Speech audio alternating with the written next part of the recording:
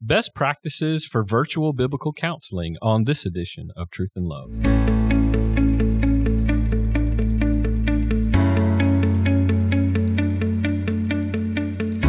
I'm Dale Johnson, and you're listening to Truth and Love, a podcast of the Association of Certified Biblical Counselors, where we seek to provide biblical solutions to the problems that people face.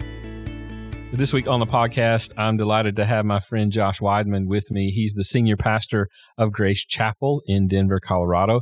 He also leads the Hope of Denver Biblical Counseling Center, which does in-person and virtual biblical counseling.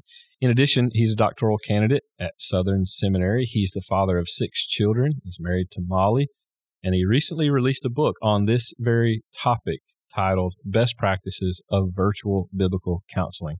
Josh, I'm so grateful that you're here. I always have such a wonderful time chatting with you, and especially about this particular topic. So thanks for being with me. Yeah, thanks, Dale. And thanks for calling me friend. I appreciate our friendship that we share as well. Yeah, so wonderful. And I've gotten to know you, over the last several years, just really enjoyed the time that we spent together. We've done a couple of things with the Biblical Counseling Summit, which I would encourage all of our listeners to check out. I think some of the topics that we've covered have been really outstanding. So I really appreciate the work that you're doing there in Denver that's reaching much further than Denver, thank too. You. Yeah, thank you. Listen, as we talk about this topic, particularly in the pandemic, we saw really an explosion in virtual counseling. And so I'm so grateful that you've given some focused attention. You guys there in Denver, the Hope of Denver Biblical Counseling Center, you guys have taken advantage, I think, of this opportunity to refine some of these things. So talk about, in your mind, how has biblical counseling changed with the advancement of technology and now the ability to speak in really a face-to-face way virtually? Well, it's changed drastically. And obviously the pandemic catapulted people having to figure out, how do I counsel without being able to be in person? And then now we're in kind of this post-pandemic culture. And so much of what we learned to do during the pandemic has stuck. And people are still used to talking through screens, be it through FaceTime or Zoom or Microsoft Teams or whatever it may be. And so this has become a way of life. But prior to the pandemic, and I would say really by the Lord orchestrating some things, we were growing so fast at the Hope of Denver, getting so many requests from people that were far away. We had to figure out, how do we counsel when there's a geographical separation? So not just a separation due to social distancing, but how do we overcome it when somebody can't come to us? So I remember, Dale, the first call I got, it was from a couple that was desperate for the need for counseling. They were about 4 hours away from us. And they said, would you counsel us through Zoom? And everything in my training and in my mind was, no, we have to do this in person. And it'd be best, obviously, for you to be in your local church. Well, he was a pastor. And so he was like, listen, I'm seeking something outside of my local church, small little town on the eastern plains of Colorado. Can we counsel? And he actually said, we're willing to drive, but it'd be 4 hours one way. And I just felt, man, I don't know that that's the best stewardship of your time. Let's try this through a video. And that was the first time I did a virtual counseling phase. That was years and years ago. That went so well that we started adding pieces of that to our ministry. And the behind the scenes story is at the Hope of Denver, we were dreaming, how could we reach more people in Colorado? Randy Patton, who's a mentor and kind of helped us in many ways with our counseling center, and someone who's influenced greatly in the biblical counseling world, I reached out to him and said, I got this idea to start a virtual biblical counseling center. And in so many words, he's like, I don't think that's wise, and you should not do that. And maybe you just ate something bad for lunch, or, you shouldn't be thinking about that. But the next day called back and said, you know what, maybe there is some wisdom to that in the times that we live in. And then soon thereafter, obviously, the pandemic hit us and we had to do things virtually. So I do think that there's a need for it. I think people have gotten used to it. And I think there's a way that we can use the advances of technology to further the gospel, maybe like other generations before us have not been able to do. Yeah, you mentioned some of the advancements, things like FaceTime. People have become so accustomed to that. That's a typical way of communicating, and you don't feel distant necessarily in relationship. Yeah. But there is a sense still when you're talking about something as intimate as counseling. I want you to describe this, and because for some people it might be off-putting to think, man, I've got to talk about such intimate details in an online setting. Does counseling through a screen really compromise the biblical counseling experience? And I want you to think about it from the counselee and also from the perspective of the counselor. Because I'm thinking as a counselor, I like my whiteboard. Yeah. I enjoy to do that kind of stuff. But there are ways that you can even help out through a screen as well. So talk through some of that. Yeah, it's a different experience. In summary, right up front, I would say, I don't know that it compromises the experience, but it is definitely different. So let's think about it from the counselee's perspective. The counselee doesn't get to come into your office, doesn't get to see you your whole person, if you will, in front of them. They don't get to see you draw on that whiteboard. They don't get to see you hand them a physical piece of paper or a worksheet or a handout. Some of those things it's not that you're losing them. They're just different in the virtual experience. What you still maintain in the virtual experience, and I talk about this in the little booklet that we put out, is you still have so much that you're able to see through a screen. Mm-hmm. So it's estimated that about 70% of all that you would experience in person can still be experienced through the screen. So yeah, you're missing a good 30%. In fact, I just met another one of our members here, Terry Enns. Mm-hmm. I've been meeting with him mostly through a screen. Mm-hmm. And he walked up to me yesterday. I said, I didn't know you were that tall, so because I'm used to just seeing him. So there's part of that. You just don't experience a person when they're not in front of you. But I'll tell you, I know Terry. I've spent a lot of time with him through a screen, and I get to see his facial expressions. And the Bible talks about how even the eyes are a window to the soul, and the face can show the countenance of a heart. So there is a lot that we can still experience through the screen, both from the counselee and then from us as a counselor to the counselee. For the counselor, I think it just requires a lot a more preparedness or a different mindset. How am I going to show them this handout? How am I going to maybe draw this out for them if I can't use the whiteboard in my typical way?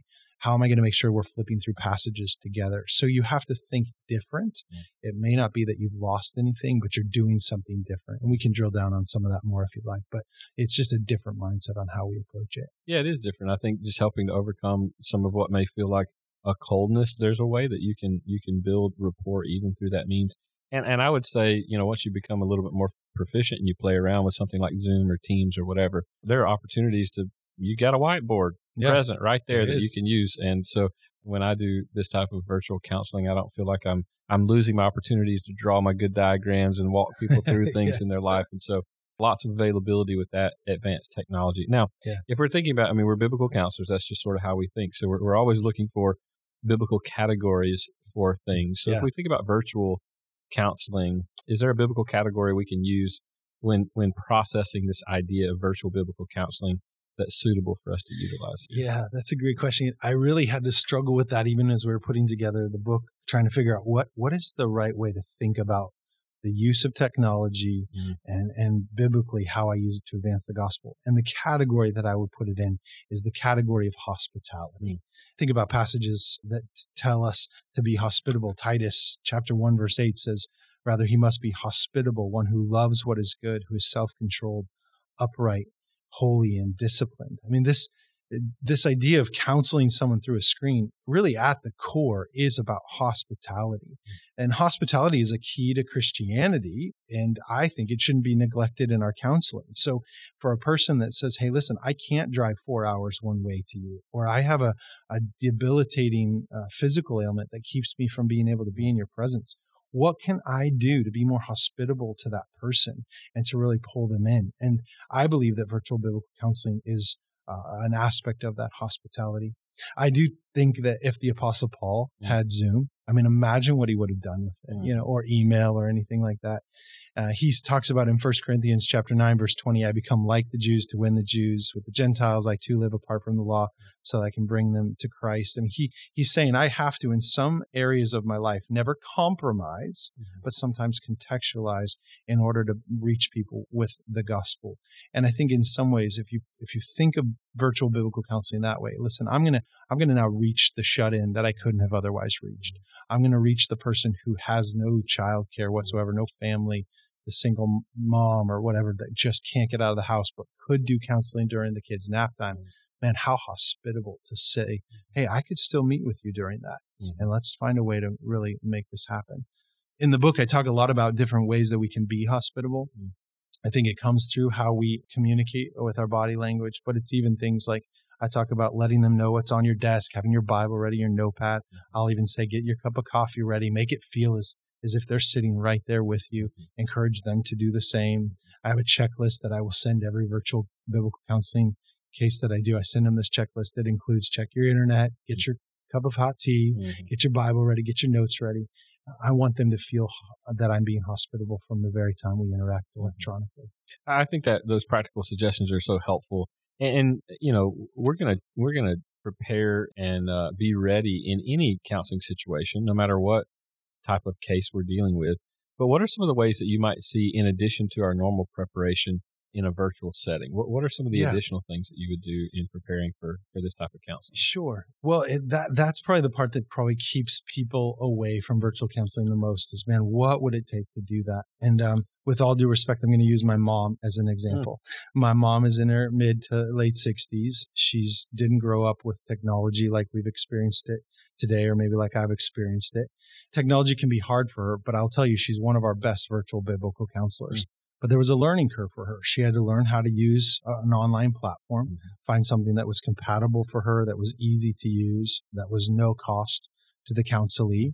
And we helped her do all those kind of things. But then setting up the right setting. I think it's so important that we think through, what does it look like for the counselee to experience us through a screen? So one of the things that I recommend first and foremost is making sure that the audio is as strong as it can be. A great videographer said to me once, if they can't see you that well, that's okay. But if they can't hear you, that's not okay. And so making sure that they can hear you. I even bought just this $30 microphone that goes through my USB port to just sit in front of me to make sure that they can hear me as clear as possible. So making sure that your audio is good. Then secondarily would be video or lighting, just making sure that you're not sitting in front of a bright window where they can't see you. That your face is well lit so that they can experience you, because you want them to see your face just as much as you want to see theirs. And then making sure that you have your Bible ready, that you're prepared to take notes. I take notes electronically when I'm counseling virtually. Part of the reason that I do that is so that my face stays up and face towards the screen. But I'll even tell my counselee, hey, you're going to see me looking over to the left a little bit. What I'm doing is I'm actually taking notes right here on the screen in a confidential place that is allowing me to still stay attentive to you. I'll even tell the counselee every other app is closed, all my notifications have been turned down, so that they feel as if I'm fully focused on them. So those kind of things are very important. And then, like I mentioned, I've put together even a checklist that I ask the counselee then to be prepared with. So I will say to them, make sure that their internet is good, that their computer has a power cord. I can't tell you how many computers have died in a session. We could have avoided that. Just plug your computer in, please. Making sure that you're ready with your Bible. Don't get up and get it. Making sure that if the kids are home, they're either napping or in a safe place with another adult and you're in a confidential setting. I mean, these are all things that I'll put out there to make sure that our experience is as strong as possible. Man, I love this because you've thought through so much relative to detail, not just preparation for me as the counselor, but also preparation for the counselee, helping them think through what this experience could be like or should be like, ways to keep out things that might hinder the process as well. I think all this is really wise. So as you think about this, do you see virtual biblical counseling as a help or a hindrance to advancing the gospel in the culture in which we live in?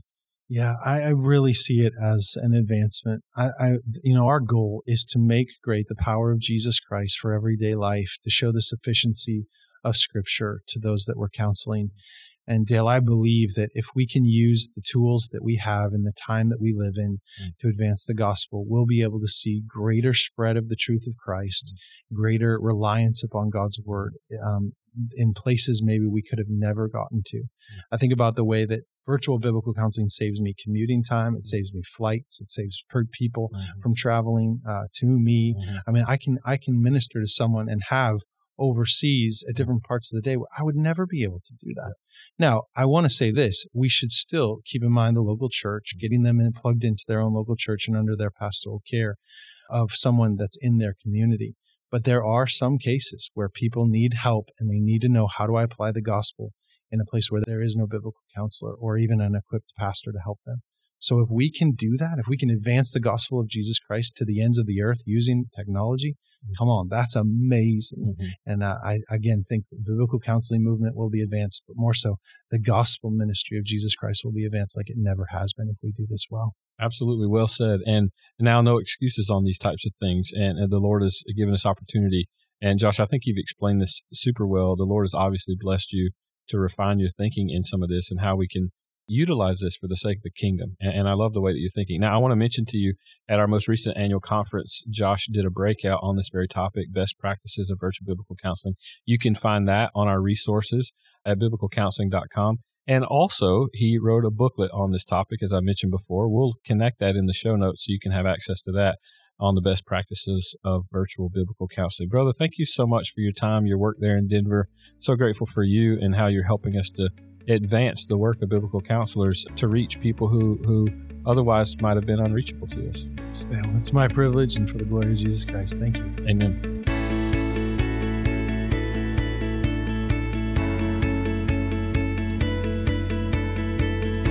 You're listening to Truth and Love, a podcast of ACBC.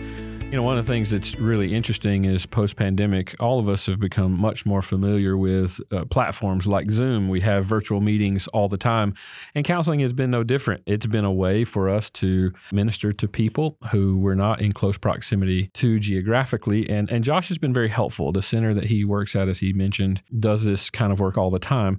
He actually authored a booklet for us in the Biblical Solutions series. He authored a booklet on this very topic, and so I would encourage you to go find that particular booklet on best practices to do virtual biblical counseling. I think you'll find it helpful in ways to still do our fundamentals, right? To build rapport, to be able to ask good, appropriate questions, to pay attention to body language, all those kinds of things. Josh mentions those in the booklet. And that particular booklet is one of over 20 now that we have written. More will be coming out in October.